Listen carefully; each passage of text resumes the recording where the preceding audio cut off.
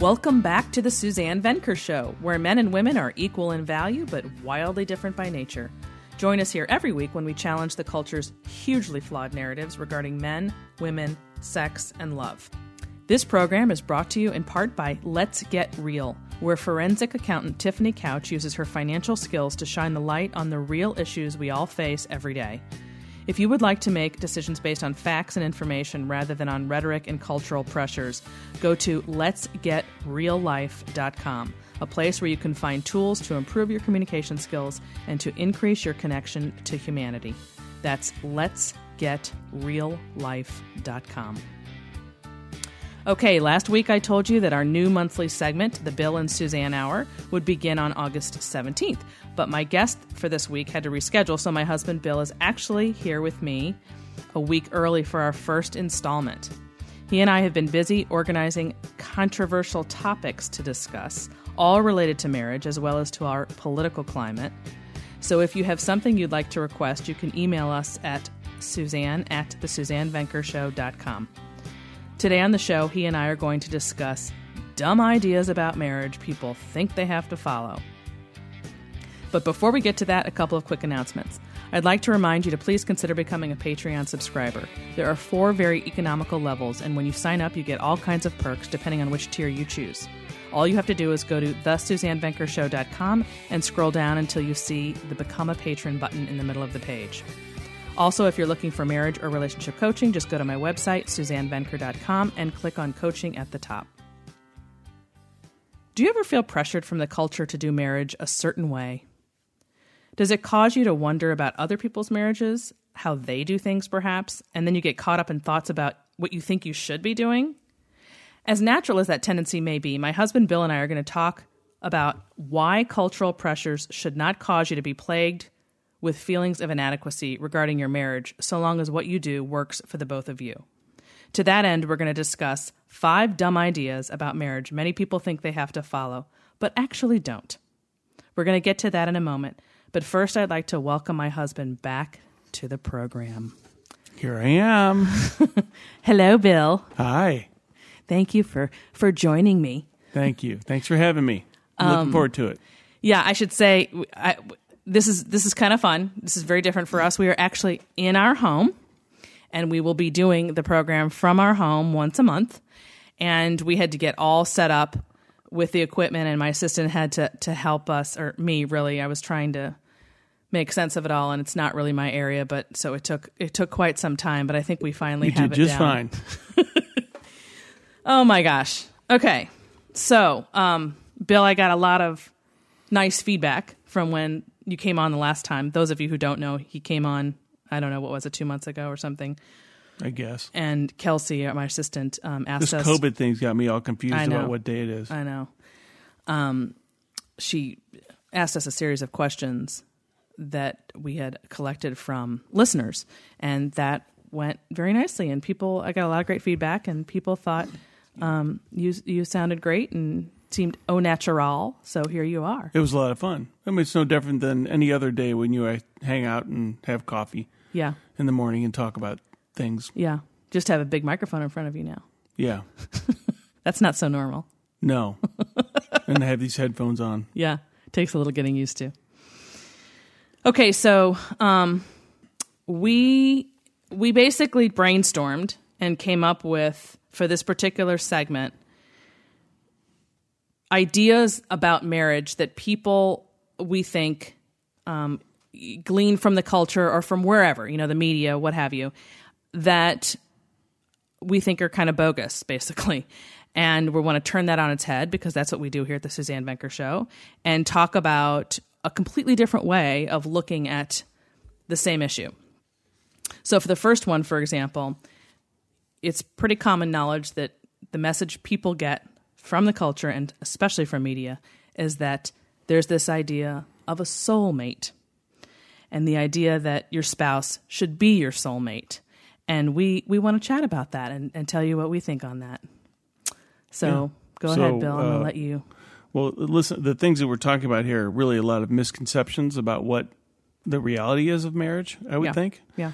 As far as the soulmate goes, I don't know whether I really believe so much in that simply because it's kind of a fantasy idea. It's like a made up thing that I don't even know where it came from. If it came from the movies or where it came from, but.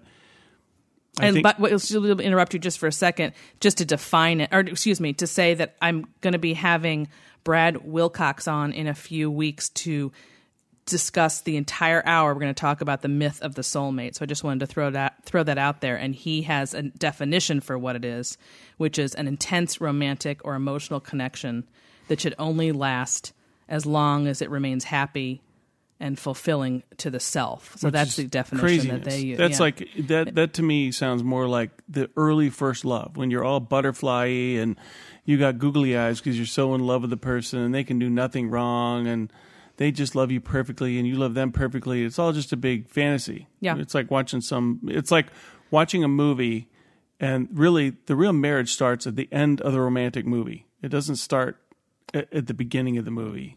And that's really not what it is. So anyway, to get back to the soulmate piece, I think there's much more. It's much more an understanding of the non-negotiables. We talked about that a little bit the last time at the end when I was on. But the thing is that it's you have all these things going on in your life. There's a lot of pressures, and in the relationship, it should be elastic, meaning that it is like a rubber band in a way, and it can stretch out really far. Where you have moments where you're not together, you're not on the same page, you're fighting, and then you regroup and start over, and you come back together, and you're on the same page again. So it ebbs and flows. It's not something where it's just you're always on this oxytocin high every single day of your life. It's impossible to do that for everything. I mean, it's no different than the weather. One day it's sunny and you love it, and the next day it's rainy. And while it may suck, you start to appreciate it a little bit because it's kind of a tough time. It's kind of a silly analogy, but I think it ties it together. Yeah, it's very much, I guess, a difference between, I don't know, I think of the soulmate idea as like just completely based on feelings. So which is technically what the definition is about. It's about how you feel about this person. Well, I mean, there's no way you're going to feel positively about the person you're married to for 40 years. That doesn't make any sense. So you can't act on these feelings that you have that are negative and assume that it means something. It's just sort of like having a long view, right? Just having this long and even term view of your relationship. Even another thing I thought about this the other day was that when you're having a hard time and your spouse is frustrating you, another way of doing it would be to kind of turn it on its head and find those things as being endearing. So one thing, like I know I do obnoxious things that drive Suzanne crazy. Like I don't finish cleaning the countertop, or I put all the dishes. We talked about this last time. Put all the dishes in the dishwasher and I don't turn it on. But at the same time, there's times where you'll make like today, you made something and it's left everything out, and then ran out the door and went to go to work, and I was like, okay, well, I'll just put all this stuff away. It's not a big thing. And some people hold on to those things, and then that creates the stretching of the relationship. Yeah, because the whole soulmate concept of that feeling that you have when you fall in love and that you're getting from when you're watching these shows, it doesn't make any difference who you marry. That's a stage, right? It's a stage of every single relationship, and it's going to end. Mm-hmm. So like that way that I saw you and you saw me in those early months, when you look at me today and vice versa, there's no way to look at each other in the same way you did. I mean, hopefully it's better, but I mean, I'm just saying it's a different feel altogether because you know the person. It's 22 years later. So I would describe it this way. It's more of a feeling. I have feelings for you that go all the way down to my the marrow of my being, of where I am coming from. So for instance, you joke around a lot about how you have to go first. And that, when we die or whatever, when we're 900 years old. Yeah, because I won't be able to cope. Because you won't be able to handle it. And then I got up Saturday morning or Sunday morning. I thought, wow, what would it be like if Suzanne just wasn't here? Like she had passed away. And I thought, wow, that's really hard.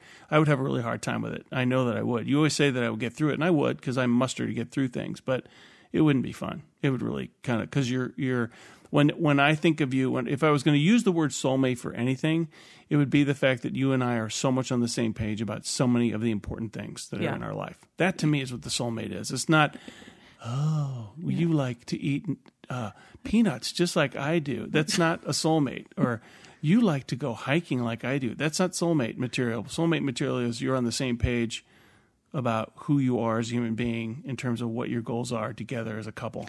Yeah, and I like when you've said in the past that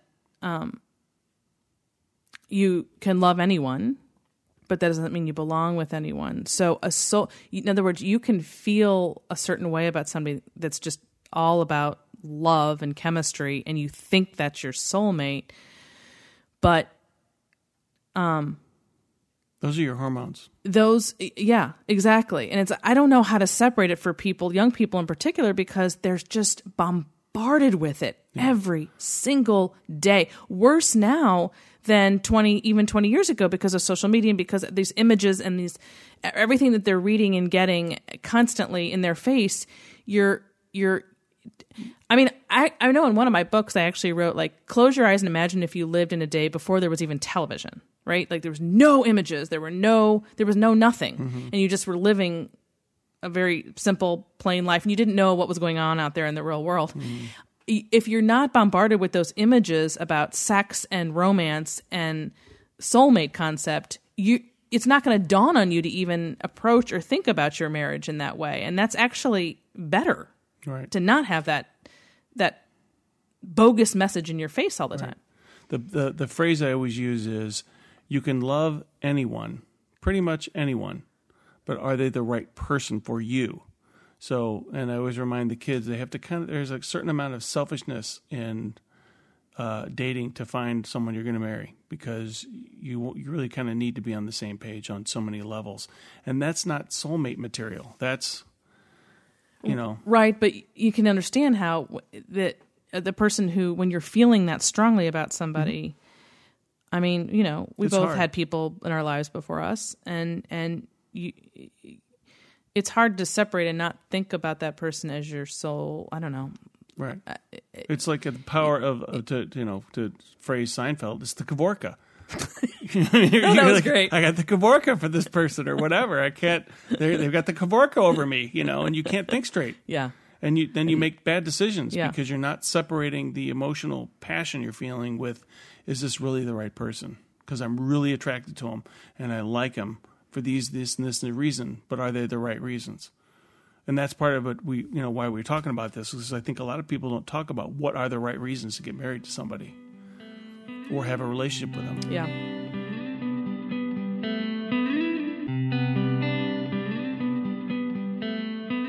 Okay, so let's move on to number 2. Now this one's a little different, guys. So the reason why I want to talk about this is because it's a little bit personal. So we're going to get personal here, but also it's also funny. It is funny, and not only that, but I think it is. I really truly believe that it's like an undiscussed, nobody wants to talk about it subject. So much so that there was an article in the USA Today. Well, first of all, let me tell you what it is. So it's the idea that if you don't sleep in the same bed as your spouse, that your marriage must suck. So the truth of the matter is, and we can talk about this going back to like the way couples used to do things back in the day, but there was an article in the USA Today recently that showed 25% of married couples do not sleep in the same bed. That's a pretty high number, if you ask me. I was a little surprised, not shocked, but a little surprised. Because I think that it's something that nobody wants to talk about, precisely because of this idea that I just said, that this idea that your marriage sucks if you don't sleep in the same bed. So that got me to thinking about my own perception of this subject. And everyone's got a story. Everyone's got their images of and what their feelings about what they think about the subject. But for me, my parents had a very high conflict marriage. And they never did sleep, not only in the same bed, but in the same room. I was the only kid I knew whose parents literally had separate bedrooms that were combined by like a Jack and Jill bathroom. And so I associated sleeping separately, particularly in separate rooms, which is a little different from separate beds, but with, a bad marriage. Always. or a high conflict marriage, or, just it wasn't good. Like there was a reason why they didn't sleep together. But the reality is about 10 years into our marriage, we started struggling, sleeping in the same bed. And there are different reasons for that, which, it doesn't really matter what the details are. He moves a lot. There's people who snore. There's people who snore. Yeah. Yeah. I mean, there's different reasons for why people, like actual physical reasons why it's difficult. We went from at one point from a queen to a king, and then we switched the mattresses around. Let's not get into that conversation. We could very much talk about that. That's the funny part. I know. Anyway. But it started, I think, when we had all these stressors. We had a lot of stress in the second part of our marriage. We've been married 22 years. And in the second part, we had a lot going on in our personal lives. And it was getting difficult to sleep. And I think, your life changes and you go through these periods. And at any rate, we were struggling. So today, we are fortunate to have a very large bedroom that accommodates essentially 2 beds. It's got a king size bed in it, and then it's got a day bed. So it's sort of our version of Lucy and Desi from I Love Lucy. Most people, back in those days, they had separate beds in the same room, and they were twin beds. And you used to think, how the hell did you have sex in those beds? I mean, I get the sleep part, but where'd the sex come into play? Do you really have sex on a single bed? Well, why not? Well, what's the problem? That's just so there's no room. Yeah, there is. Okay, obviously you're talking from experience. You and I have not had sex in a single bed that I know of. But yes, at any we rate, have. You're forgetting. Oh, I am? Uh-huh. Okay. All right. Well, at any rate, let's just get to this issue. Okay, so that was my image of, I guess what I'm trying to say is we started to struggle sleeping in the same bed together. We very much want to be in the same bed together. When we do sleep separately, it is wonderful in terms of sleep. It's fabulous. Like we just sleep so much better when we sleep in separate beds. And so then I got to thinking there's nothing wrong with our marriage. We still have sex. Like we touch all the time. There's there's tons of intimacy. So why do I have to feel so bad about this? Hugging and holding hands and kissing and there's all that going on. So when this story came out, I'm like, God, I wonder what other people. I just think that it's a very sort of secretive subject. So. Well, I think it's a taboo. And no one really wants to come out and say, it's like your political party. No one wants to say what party they're in because, if you sit there saying, well, we don't sleep in the same bed, and be like, what? Are you having problems? Right, exactly. Is he cheating on you? Or is it, what's happening? Yeah. They insinuate all these other things without really understanding, well, honestly, if I get a good night's sleep, Suzanne looks really great the next day. I know! I mean, same. Absolutely same. And so that gets me to thinking and also back up real quick. We also see each other 24/7. So everybody needs to understand. Don't exaggerate. It's probably 18/24. We work from home and we do not go our separate ways. There's not a lot of traveling going on. We are always together. So it got to the point where it's like, God, I just want to be alone for a little while, right? And I'm sure he felt the same way. So there's that piece of it that caused this to sort of have a. Well, and with COVID, no, we're never home. We're never alone because the kids are still here. Well, that's a subject. Although that's changing this week, but yeah. That's another subject. So then, people, the sort of the natural question is, well, does it lead to less sex? And I think that's a reasonable question because I think if you got really comfortable with being in a separate bed or a separate room, especially in a separate room, which is definitely, I think I could see it going that way if people. Yeah. If you're in separate rooms, you would just let too much time go by. I could see how you would not. Well, it's a signal of, honestly, it's why are you in separate beds? Are you in separate beds because you hate each other? Yeah. Are you in separate beds because you love each other and you want both of us to get sleep? Both of us want to get sleep and then be loving during the day. If you're not having lovings during the day. Lovings. You know what I mean? Yes, kissing and hugging and saying hello and, oh, you look good or any of that kind of stuff. There's none of that going on. There's a problem. Then it's not going in the right direction. Right, and then doesn't it make you think... And like you said, if there's high conflict, with like your parents, of course that's why you would think that and feel that way. Yeah. It makes sense to me. Like I've had such a hard time, the reason I'm saying all that to everybody, I've had such a hard time being in a separate bed from them, even though it works great for us. Yeah, because I wasn't able to sort of separate that and say, it's okay. And then I started to think about people back in the day, like where they slept in twin beds in the same room. And I thought, well, was that totally common? I mean, honestly, when you watch, so if you watch the Waltons, the bed is so small, and you're thinking, you can't even move. If somebody rolls over once, the other person wakes up. Yeah, that's the other thing. When you watch these older movies, he's talking about any movies from the 30s or 40s or shows or whatever. I love how you brought up the Waltons. We're not going to talk about that this hour, but next time maybe we'll talk about our love of the Waltons. We do love the Waltons. But yeah, you can't help but notice that those beds are so damn small. Or when I go to remember when we went to that tour of, which president was it? And the Jefferson? Was it Jefferson? Monticello? Yeah. Yeah. Could have been that. Yeah, and the bed. And now, granted, people were really small beds back then. People were shorter, both men and women. But right. Yeah. Well, even Lincoln had two. They had two beds. Yeah. The Lincolns did, because he is so tall. So he had this giant bed, and then Martha had a little tiny bed. Or what was her name again? I can't remember. But his wife had this little bed. But they were in the same room. They were in the same room. Right. So it was like the norm. And you think, whoever came up with this idea that everybody should sleep in the same bed together? Well, and think about it. On top of it, if you're the president, you're getting up in the middle of the night. You got to go downstairs and take care of something, or he comes to bed all hours of the night. Well, that brings up another thing. What about different schedules? I mean, how many people do we know? And I'm sure people listening now are like, hell yeah. People live on different schedules. Some people get up earlier. Some people are night owls. Some people are morning people. Fortunately, we're on the same schedule, and that's kind of another interesting conversation we could have, because I think... Except for the weekends. I just like to sleep That's true, right? On the weekend, you sleep in. I don't. I'm up at the same time every day. And then there's how many people get up in the middle of the night to pee? Well, I don't know. I guess it depends on how old you are. The older you are, you probably do for it example, more often. when we first got married, I don't think I ever got up. But then, once we had kids and now we're old farts, I'm just like, I pee all the time in the middle of the night. So then there's getting back in the bed and... Should I not say that? No, I don't care. Oh, well, Kelsey can feel free to skip that if that's too personal. But anyway, so you get up a lot in the middle of the night, and then every time you come back into the bed from going to the bathroom, it wakes me up or you up. Anyway. I don't hear you. I swear to God, you keep saying that every time you get up, you hear, I move. I'm like, I'm not even aware of it. I move all the time anyways. It doesn't matter. I know, that's the problem. Unless I ran 20 miles and I'm exhausted. Anyway, so all of this is to say, it's just to give an open space to say, hey, nobody ever talks about this, but you actually can sleep in separate beds and have a perfectly good marriage. And that separation might be a good thing.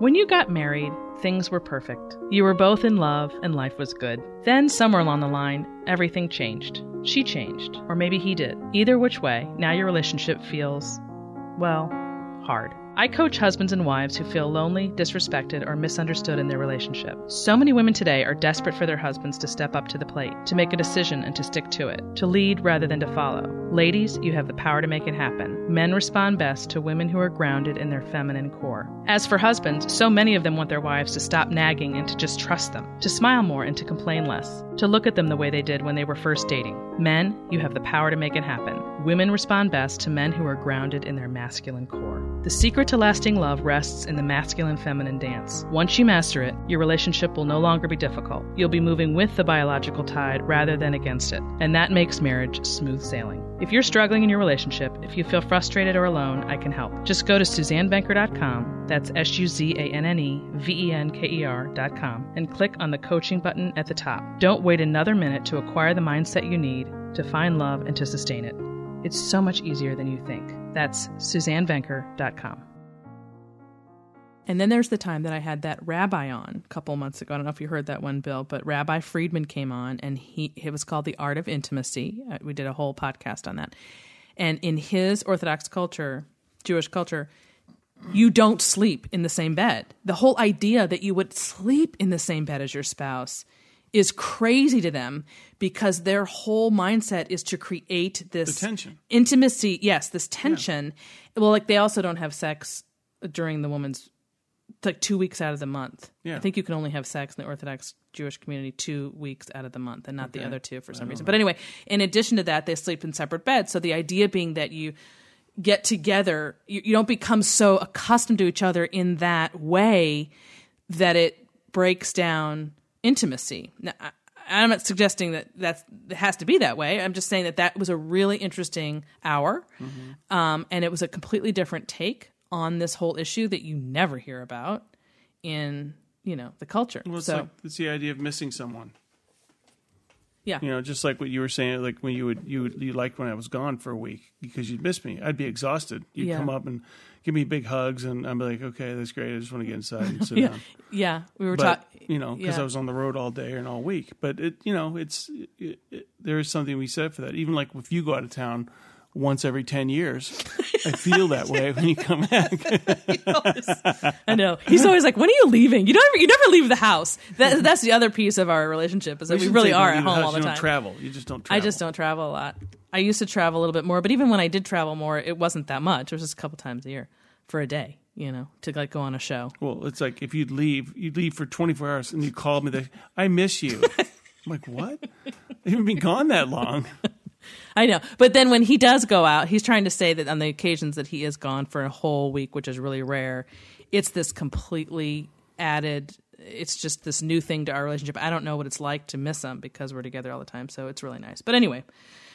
Okay. So anything else that you want to add to that topic, Bill, about sleeping in the same bed or not? No, I think that covers it. Okay. So 3. Oh my gosh. Yeah. I have such strong feelings about this. Well, announce it. Okay. The sex that you have with your spouse should be like the kind that you see on TV and in the movies.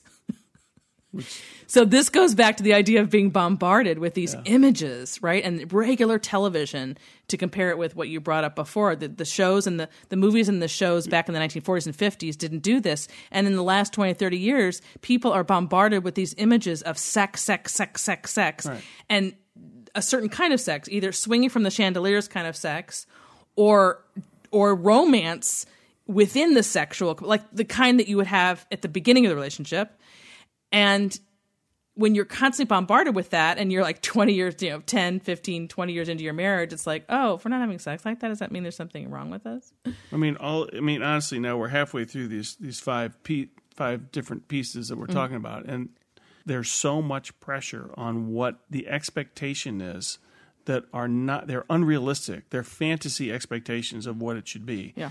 And the reality is, if you backpedal from that and say, okay, I'm a human being, my spouse is a human being, this is not going to be sunshine every day, out on the water, beautiful weather, everything's great, everyone's smiling, nobody's upset, nobody has a poopy diaper, nobody has diaper rash, everybody sleeps the right amount every day. It's all fantasy. That doesn't happen. Everyday life happens where it ebbs and flows. And sex is the same thing. When you're young, before you start having kids, it's romantic. You get candles, you got flowers, you do back rubs, you do all these great things. And then you have the kids, and they're little, and you can still do some of that. But then when they start getting too old, you're kind of like, this is kind of creepy. They're like right next to us, and I'm just kind of uncomfortable being my normal, boisterous, sexual self or whatever, loving self. Yeah. So I have to turn it down. It's like being in prison, like what Frankie and Johnny movie that they did years ago. Anyway, that's another subject. But the quietness, you have to be quiet, and you have to take things that you can get for each other when the time is available, and it may be 5 minutes, and then maybe all you get, and then you're okay. We gotta go now. We gotta go to the hardware store, or whatever. Yeah, and I gotta go to the store because we're having dinner tonight. We're gonna have it over. My cousin and her husband. Okay. Exactly. Or we got to go to this hockey practice. It's like you don't have time for it. But you have time for it, but it's a different kind of... You have to connect in that way. Yeah. And that you both have to be on the same page, understand that it's not perfect.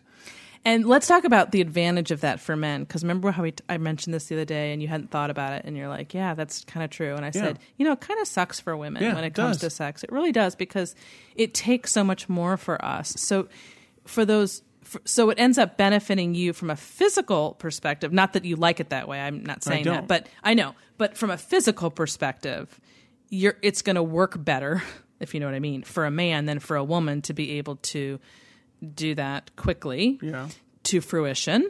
Right.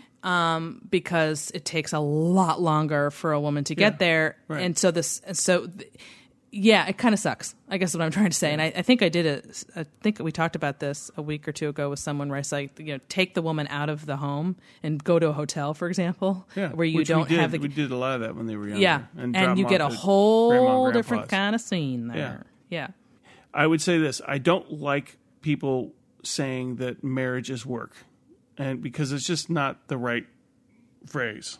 I think we have that for another episode. Do we? Yeah, that's well. Anyway, I'm just going to say that so we can focus on that more later. But really, the key word is commitment to the relationship, and your passion is in the relationship. So what I mean by that is my passion is connecting with Suzanne, talking to her, being with her, talking about the things that are going on in our lives. I mean, granted, there's days where I don't want to say a darn thing because it's a bad day. But then there's other times where we talk about whatever. I mean, whatever's going on, things in the world, things in our daily activities. It's the communication part and the commitment to that I think is important that you have to remember and there's going to be tension. You're going to have fights. You're going to have disagreements, and that's normal. It's like the lightning storm. And then when the lightning storm lifts and the air cools off, it's wonderful. It's kind of like that. So were you relating that to the sex thing somehow? Yeah, kind of. It's the same thing. It's like it ebbs and flows. Again, the elasticity where it gets hard. The relationship on that end of it is a little thinner than what you want it to be. It's not quite where it should be. But then eventually it does come back to where it needs to be. As long as you continue to have the connection throughout. If you let it die on the vine... Yeah. In fact, right. You're going to have problems. And so the resentment starts and all the other stuff. That's a bad place. You want to turn that on itself. I think I'm noticing a theme here I didn't really realize we had until we started talking about this. But okay, so number 4 is that if you think about divorce, if you ever have a fleeting thought about divorce, that somehow means you married the wrong person. So, in other words, and this, when I say there's a theme, I'm like, because we're going to talk about ebbing and flowing again, I think, because it's just not realistic to think you're going to be married to someone for 40 years and never have a fleeting thought about, what would it be like if I didn't marry that person? Right. Or what would it be like if I left, not seriously did it, but like if I didn't live with that person or whatever. Like, that's normal. Right. Well, it's kind of like, well, there's Jim over there across the street. He's kind of a good looking guy. And, why, but then when you get in the yard, you think the yard looks pretty good. But when you get in the yard, you're like, there's crabgrass there too. Yes, exactly. It's the same, so that's the whole it's just green a grass different syndrome. form of crabgrass, but it's crabgrass. As my dad said, when my dad got divorced when I was 11, and in my teenage years, he said to me, marriage, he goes, just make sure that you experience courtship with a lot of different ladies, so you get to learn their personalities. And then he said, marriage, what I learned was marriage is just going from one frying pan into another, because he got divorced and then remarried. My mom didn't remarry. And I understand what he's saying. And the frying pan part is the silly, stupid stuff that there's tension and things you got to deal with. In fairness, it's when you're talking about divorce, because as you know, my dad divorced and then married my mom, and he felt the same way, out of one frying pan into another. But I wouldn't say it was silly stuff that they got divorced over. Well, no. I mean, it was big. It was big time. No. But the idea is that I think the idea you mean is that it's going to be solved by leaving and finding another person, and that all is going to be right with that other person. Right. In fact, you very often just end up. It's a frying pan. What do you call it? Robbing Peter to pay Paul, or whatever. You just have a different set of shit. Yeah. So it's a frying pan. It's about the temperature. You control, honestly, in the marriage, you can control the temperature of the frying pan. Yes, that's how you communicate and get along. Yeah. If you want it, what I mean by it, when there's a lot of tension, it's hot. Mm-hmm. I mean, it is hot. Mm-hmm. You're both in there frying up. But if you can get it under control and put it on low and slow, it'll be a lot more tender at the end. But just to go back to the idea of the divorce, and a lot of you who have followed me for some time, you know that I've talked a great deal or written a great deal about taking divorce off the table. And so Bill and I are very, very much proponents of that. So when you're seriously talking about this subject, you don't want divorce. When you're seriously talking about the subject of divorce, my argument has always been take it off the table, don't even entertain it, because that's going to change the way you approach your marriage. And I stand by that. But at the same time, I'm also saying from a lighter perspective, but hey, of course it's human and normal to think, what would my life be like if I weren't married to that person or if I'd married someone else? That's just human. So don't think that there's something wrong with you or that it means something. That's really my point of bringing this whole thing up. So when we first got married, and I think this is a symptom of being a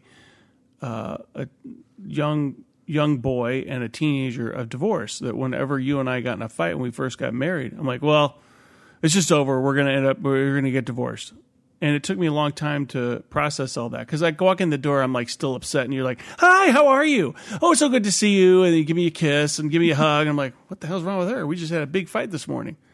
Well, we should be talking about divorce, you know? And then I started to think about it, and I was like, well, okay.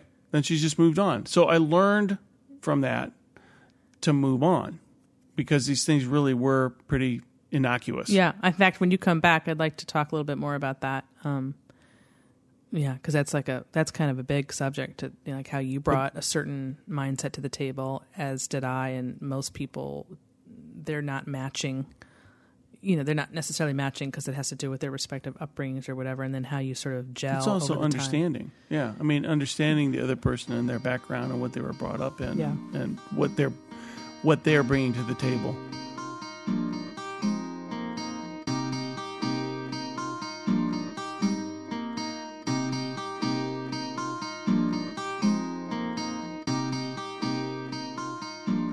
Okay, so the last one, and of course, this is my favorite, and everybody knows that this is a big one for me, is the idea that your marriage should be 50-50, or quote-unquote, an equal marriage. Well, it is. It's unequally equal. Exactly. It flows both ways. It is. It all depends on how you define equal, right? Yeah.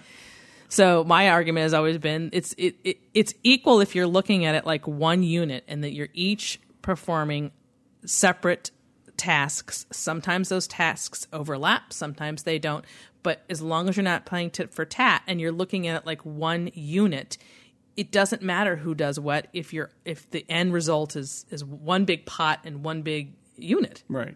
Well, and honestly, again, this goes back to my own experience. My personal feeling is that a lot of the quote-unquote sexism that they claim was going on back in the 50s and 60s, where men did not respect what women did in the home, honestly, in my experience, I think is a very small percentage of men who felt that way. Because I know my own father, he worked every day. I have memories of him coming home. My mom would be making dinner. There were 6 of us. And she would make him a drink. And he would sit down, and he'd read the paper and have his drink before we had dinner. And this was like 5 o'clock, because when everybody got home, it was 5:15, 5:20. And he always respected what she did for the household. And we all, at the end of dinner, we were all to take turns doing the dishes. So we learned to do chores. But if anybody ever spoke out of turn towards her about anything, he was always all over them and just said, your mother does a lot around here for you and makes all kinds of sacrifices, and you need to respect that. So, that was kind of squelched immediately. And he was certainly versed in being able to make some food. He could do it, and he could do the dishes. He wasn't, I can remember him standing there doing dishes. So it wasn't like he was never participating. It's funny. We can talk about this. I mean, I think this subject is, let me say this again. I think the subject of discipline that you were just alluding to is a whole podcast that I'd love to talk about on one of your visits back, because that is very, very different from my upbringing, as I think you know, in that my father never, ever, ever would have defended the work that my mother did and told us to get into the kitchen and do the dishes and all of that. And that was a big sore spot for her, because she didn't feel that she got any support from him on the discipline front. But that goes hand in hand with the kind of marriage and dynamic that was going on between them, because he didn't feel like he wanted to support her because of the way behaved, so to speak, or treated him, which goes into what I, do and write about so much. But anyway, that's another conversation for a different day. But that's what made me think of that when you said that you had such a different experience with that. And that's such a big takeaway for kids because the kids are absorbing all that. You watch that, right? And I watched something else on my end. And then we get together later, you and I, we get married. And it's like we're bringing those ideas into our own lives. Keep in mind, this made an impression on me at a very young age because by the time I was 7, my dad wasn't home all the time. And then by the time I was 9, he moved out. And when I was 11, he was gone. So a lot happened in those early years for me to notice that, doing that. Yeah. So, which is why I've never had. So for just people who do or do, you may or may not know this, but so we've been married 22 years, and for the bulk of that time, I was home with the kids, and I've sort of moved in and out of the workforce as the needs of my children changed. I had one before I had 2 children. I was able to squeak out my first book. Worked around her schedule when she was sleeping, and so I was either with her or I was writing a book. And then once I had our son, once we had 2, I pretty much dropped out of sight. And then it wasn't until they were both in school that I wrote another book. In the meantime, I just sort of blogged. That blogs were just sort of becoming big then. But at any rate, during this whole time period, of course, Bill has always been the steady earner. And I've had a lot of people ask me, how that worked or how he felt about being the sole breadwinner or the primary breadwinner. And it's such an interesting question to me because it was never even a question that you would support me on that. No doubt because we covered that when we were even dating, right. Which is a whole nother thing. Right. We knew this early on, what we wanted on the arrangement. But from day one, I wanted somebody to be home. Yeah. With the kids. Yeah. I was open to it if it was going to be me. If you were some high-powered lawyer, I wouldn't necessarily say I'd want to do it that way. But if that was the way it was going to end up, then I would have been comfortable with having to do it. It would have been fine. Yeah. So you my feelings on that. Yeah. I don't think that would have worked at all. But I hear you. I mean, I know you were theoretically, but anyway, it was moot because I never would have ever wanted that. Because I wanted to be that person who was home, and I never would have considered any other way. I didn't marry someone who was like that. I married someone where I was the breadwinner. Right. So, I don't know. You say that you would have... I was 33 when I got married. Yeah, so I know. I don't know. I can't. I mean, you say that, and I know you mean it, but I can't conceive of you ever really doing that. Doing what? Long term and being happy. No, yeah. Being home with them. You said you would have done that. Yeah. But if you'd wanted to marry a high-powered lawyer, you would have. So that's what I said. Yeah. I didn't want that. Yeah. In the end, I really didn't want it. Right.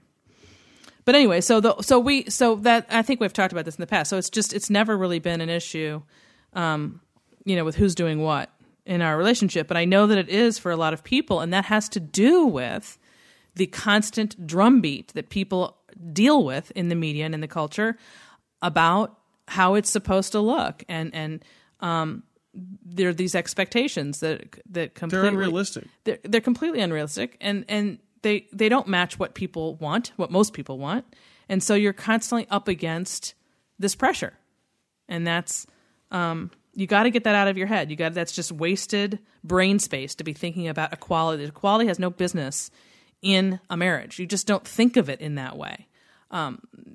It's just too big of a. It's too. I don't know. Help me out here. It's too what? It's selfish to look at it that way because honestly, the other person is doing things you're not even thinking of. Because I can tell you that if you're in a marriage where you're both sharing a lot of different duties, and then you get divorced and you have kids, those other duties suddenly become like, oh, I didn't know that Bill did this or Suzanne did that. Right. And that means I got to do it now. Right. Yeah. Right. So. Because they're not there. Yeah. So, and maybe in some cases it's okay that they're not there because it's so horrible. But, normally it's not, it just makes it that much harder for you to survive because then you're doing double duty on so many levels. Laundry, dishes, right, cooking, going to the grocery store. Yeah. So So the doing whole the lawn. Keeping that in mind when you are married is just, I don't know, the whole getting into who does what is a real sticking point for me. But anyway, that's the fifth thing. So the idea that marriage should be 50-50 or equal. And most of you know how I feel about that. So that wraps up the 5 things, Bill. There you go. Yeah. How did you feel about being here? I don't know. I could be watching hockey right now, I guess. We are recording this in the evening, folks, so that is true. I don't know. We got to come up with a good... No, but it's been fun. And hopefully everybody enjoys it. And if you like it, we'll keep doing it. Yeah, well, not if. No, I've told everybody we're doing the Bill and Suzanne Hour, so that's a given. But the question is, if people have suggestions, whatever, anything, any comment whatsoever that you want to make about this hour that will be once a month, you can simply email us, me or us, at Suzanne@thesuzannevenkershow.com, and we're happy to take it in the direction that you want it to go, because we're really here at the end of the day for you. So thank you very much, Bill, for joining us, and we will see you in 1 month. Okay. Right? Ish. Same bat channel. See ya. And that ends this hour of the Suzanne Venker Show. Don't forget to tune in next week when we talk to Dr. Robert Glover, author of the book No More Mr. Nice Guy. Finally, please recommend this podcast to one friend you think would enjoy it, and don't forget to leave us a review on whatever platform you're now using. Also, if you have a question or comment for me, you can email me at Suzanne@thesuzannevenkershow.com. Thanks for listening, everyone. Have a great week.